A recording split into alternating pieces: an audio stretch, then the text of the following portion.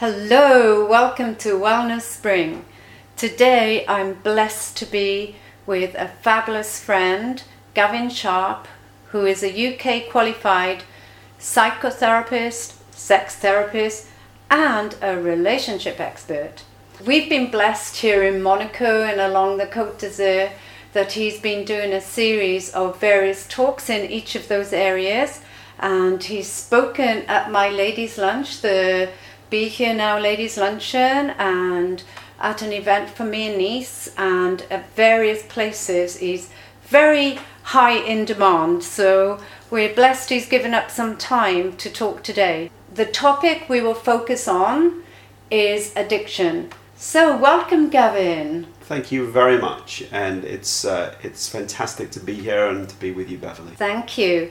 And I know you have come from a very interesting background, working initially in the corporate world and subsequently as a therapist.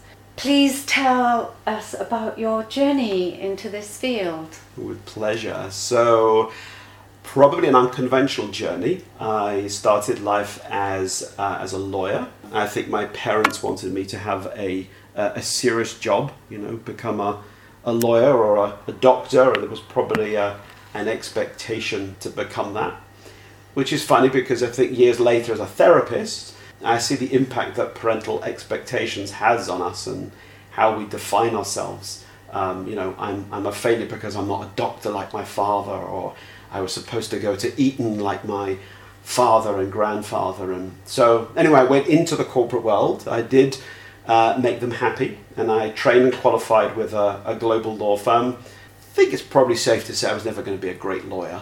I don't think I had the eye for detail. I was a litigator, and I was very junior, and I was working on a case, and I remember seeing them wheel in about 30 lever arch files of all these documents, all these papers. This is pre-internet days. And I remember thinking, wow, some poor guy's going to have to read all of that.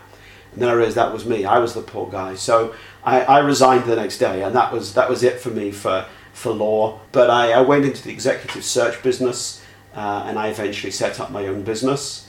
And for a while I had a blast, and it was fun. I was building teams and opening offices. But Beverly, I think I felt over time like I was living someone else's life. It was like I was playing a part, rather than living authentically. And the more work I did on myself over time, the more I realized that, I could go on doing this for the next 20 years, but this isn't what I was put on earth to do. And I'd studied some psychology, and I had my own personal therapy. And, there's this great TED article, of course now I can't remember who wrote it, but it talks about how we find our calling. And it says the calling is the intersection of these three things: doing something you're good at, feeling appreciated, and believing your work is making people's lives better.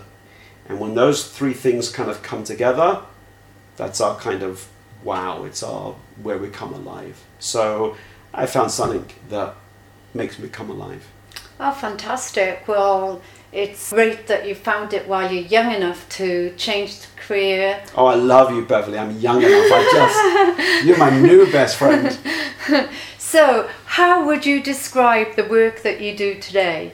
So, I think I'd probably describe myself as a well-being expert, which is a bit bland because it could mean I'm doing, pedicures or other stuff. But I think probably, someone walks through my door with a sense that something in their life just isn't going well. And maybe it's sex, maybe it's work, maybe it's relationship related. And sometimes we define it easily. So a couple comes in and says, Gavin, we're struggling. We've got a problem and we're struggling with our sex life. Or my wife drinks too much. Or someone comes in and says, I have anger issues. And then at other times we don't really know. We just know we're not having joy in our lives anymore. We don't quite know what. And so we sort of go on this therapeutic journey together. We navigate our way through the terrain of the psyche. So, people leave with a sense of what's caused the issues, what the issues are, and a clearer sense of how to move forward.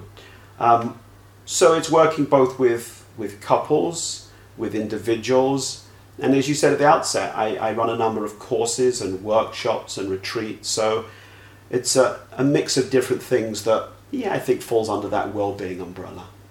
Fantastic.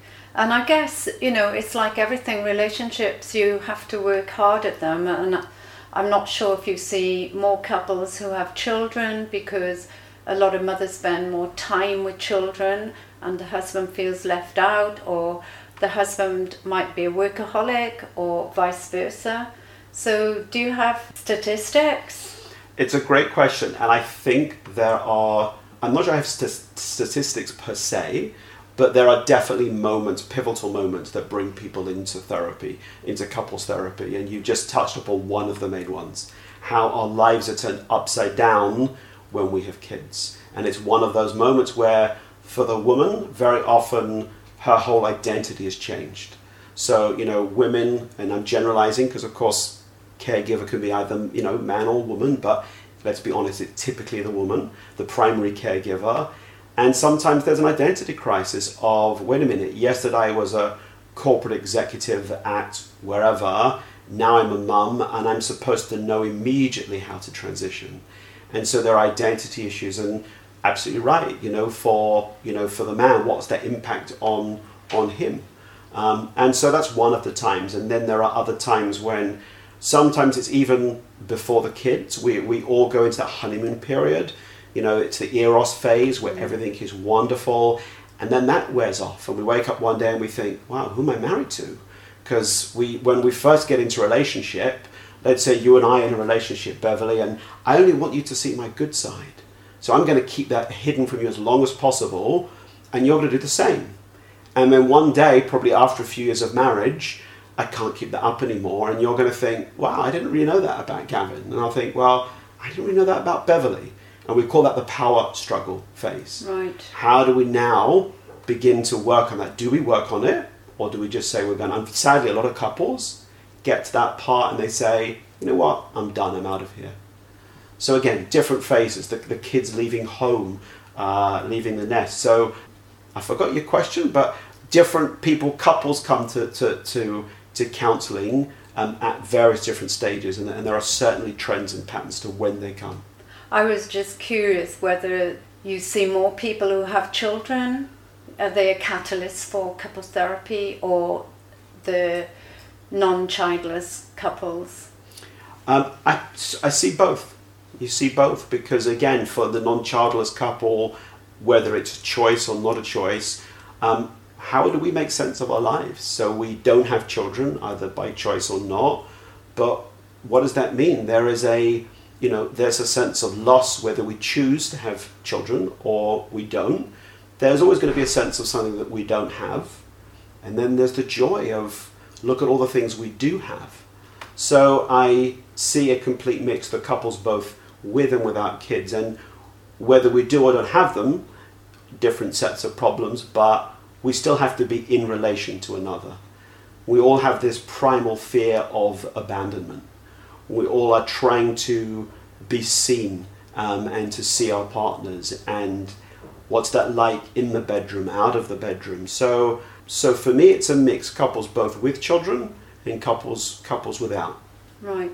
And I guess I'm sure there's lots of men who say there's no way I'm coming for therapy. Mm-hmm. Same with the woman. So would you be able to counsel a man or a woman by themselves for the guidance, how to improve their relationship? So you're right. It's usually the woman who contacts me first. Very often is dragging the husband into the therapy room. And the husbands are sometimes, of course not always, but are more reticent to express their feelings, because the cultural norms that we men grow up with are, it's emasculating, we shouldn't show our feelings. As a rule of thumb, the couple is my client and I work with the couple together. There are sometimes occasions when I will see either the man or the woman, assuming it's a heterosexual relationship, doesn't have to be. I will see one of the couple separately, but not for ongoing work, because it muddies the waters. It's always the couple is my client, and it stays that way.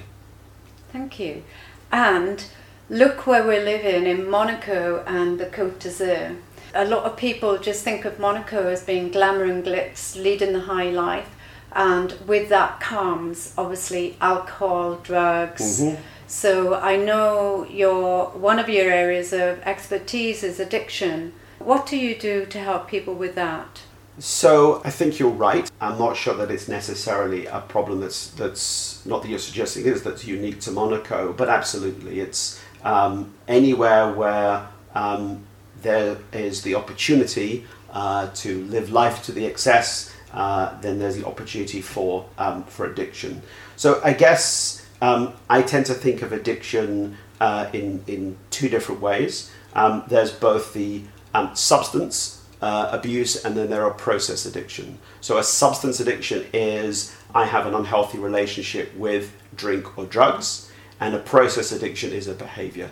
So I'm addicted to shopping or gambling or sex. And this is quite controversial in the addiction field because there are still some people who think, well, you can't really be addicted to sex, for example. It's a natural drive, so it just means I have too much of a high sex drive, or which is a topic for another day. But I work with individuals and helping them come to terms with the fact that they may have an unhealthy relationship with a substance or a behavior, and then through both individual and group work, helping them get through the addiction. And that first stage is, I use the word unhealthy relationship. It's quite interesting because sometimes you work with someone and you say, Joe, I think what you're bringing me here is leaning towards making me believe that I think this is an addiction. And it's a light bulb moment for some people. That's so helpful. I didn't have a label before. And other people, it's like they're going to leave the therapy room and never come back. Why are you labeling me? Why are you pigeonholing me? So then I say, well, how about we just say you have an unhealthy relationship with alcohol. There are negative consequences from what you're doing that are having an impact on your life, on your relationships. So it's, every case is different, and it's about making sure I try and, understand that person's frame of reference. Fabulous. So you mentioned shopping as well. So can I be addicted to anything? Again, controversial question, because some therapists will say yes and others will say no. I would say, broadly speaking, I'd say probably not. I think there's a difference between doing something excessively but not being addicted to it. So I don't know, I might excessively drink water all day, but it's not going to have the same effect. So if you think about what we were just saying just now about substances, alcohol, or shopping or sex, what all of those experiences have in common is they really make us feel good. And they actually activate the brain's reward center, and they release this neurotransmitter called dopamine. And dopamine, what happens as a result of that is we get left with this really strong memory of, wow, that was a good experience. And it was so good, not only do I remember it, but I'm motivated to do it again and again. So whereas I might just, like I say, I might enjoy something, you might enjoy shopping, but it may not have such a negative impact on your life. Right. So what causes addiction? There's no single cause of addiction. So what we tend to look at are risk factors.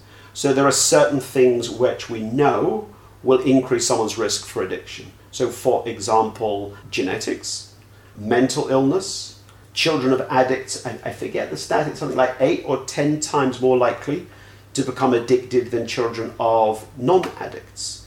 So we have those kind of, I guess you call them biological factors, and then there's environment, home, family.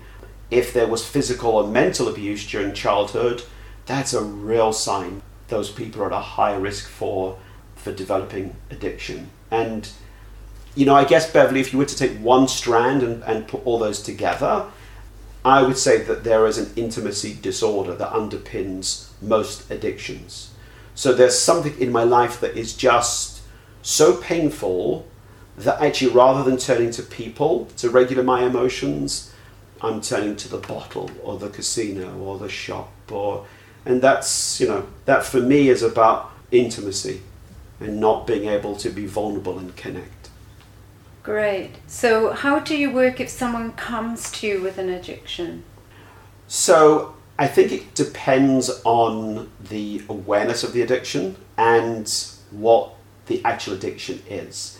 So as I was just saying before, denial is a huge part of addiction, and anyone that's ever been in a relationship with an addict will see this, that if we're addicts, we come up with all these cognitive distortions of, I can handle my drink, I only drink at weekends, or I work hard, I deserve this, or what my husband doesn't know won't hurt him. And so that could be so powerful, we never actually come out of that denial.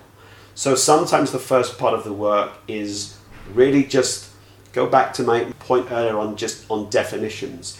Can I get someone to recognize there's something in my life here that isn't in balance? And therefore, once they recognize that, we can start to do some work. And with the behavioral addictions, we have a more kind of cognitive behavioral approach, so some CBT work, giving someone the practical tools. What happens when you get a craving? What happens when you want to act out? And then when someone's kind of got that in check, then we do some deep dive work into the causes. If someone has an addiction to alcohol or to a substance, sometimes we collaborate with the doctor, the psychiatrist. If it's extreme, then they might need to be hospitalized or have a stronger intervention. But it's usually a mixture of the individual work, the one-to-one work, like what you and I are doing now. We're sitting down, we're chatting, helping someone process their trauma, and group work. Because groups, and there aren't enough groups here in the Riviera. It's one of the things I feel so passionate about. In groups, we all work so well together. There are lots of studies that the brain responds much quicker in building new neural pathways in group settings. Friends can be really well-meaning, and friends can say, well, it must be tough, I know what you're going through. But you really sit with a group of other addicts who have walked in your shoes and you've walked in theirs. The way and the extent to which that reduces the shame is huge. Right. So what advice can you give to a loved one who may have a family member suffering from addiction? Mm-hmm. I would say that first I'd say to them, this is tough, and I would empathize. It's not easy helping someone who has an addiction, and there's no one size fits all. It might be easier if I say actually the thing not to do, which is what we all do, is in that situation there's a tendency to control the addict, and we make threats. If you don't do this, I'll walk out. And then of course we don't, and it's obvious the threat's not going to follow through. And we have to recognize that the person who is suffering, they may not recognize they have a problem. They might fear the consequences, losing their job, going to prison. So I would say try not to yell, to make threats, to escalate the situation, and do your best to build trust and communicate.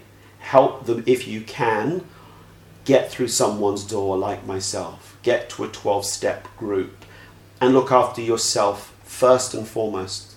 Because what we tend to do, if I'm so busy living in a chaotic relationship because my loved one is an addict, I forget about my boundaries. I'm so busy trying to keep the kids happy, trying to keep you happy, that I've forgotten about myself.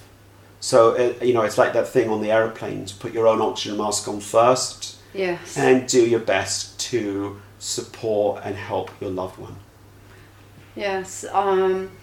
I know from when I mentioned about the glamour and glitz, people see me on social media and they think, wow, that's all Monaco and the Côte d'Azur is about. Mm-hmm. Because I know from experience you could be going to an event every night of the week. Yeah. And there's about 3 or 4 events every night of the week. So it's very hard, when you first arrive. And is it certain personalities? Because I can go out and just drink water, especially if I'm working or really tired. But I know some people can't say no. So is it certain personality types that become addicted?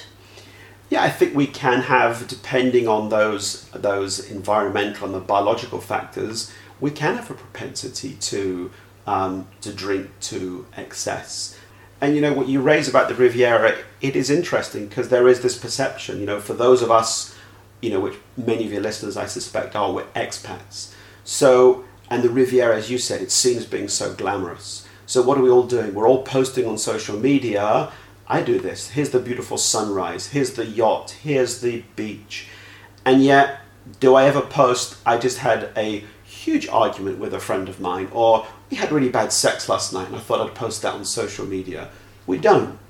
And there's this expectation that we should. I should look where we live. It's one of the first things you said. Look at this beautiful place where we are. So we put these expectations on ourselves that we should be enjoying life to the full. And I'm a big fan of gratitude and of affirmations and gratitude journals.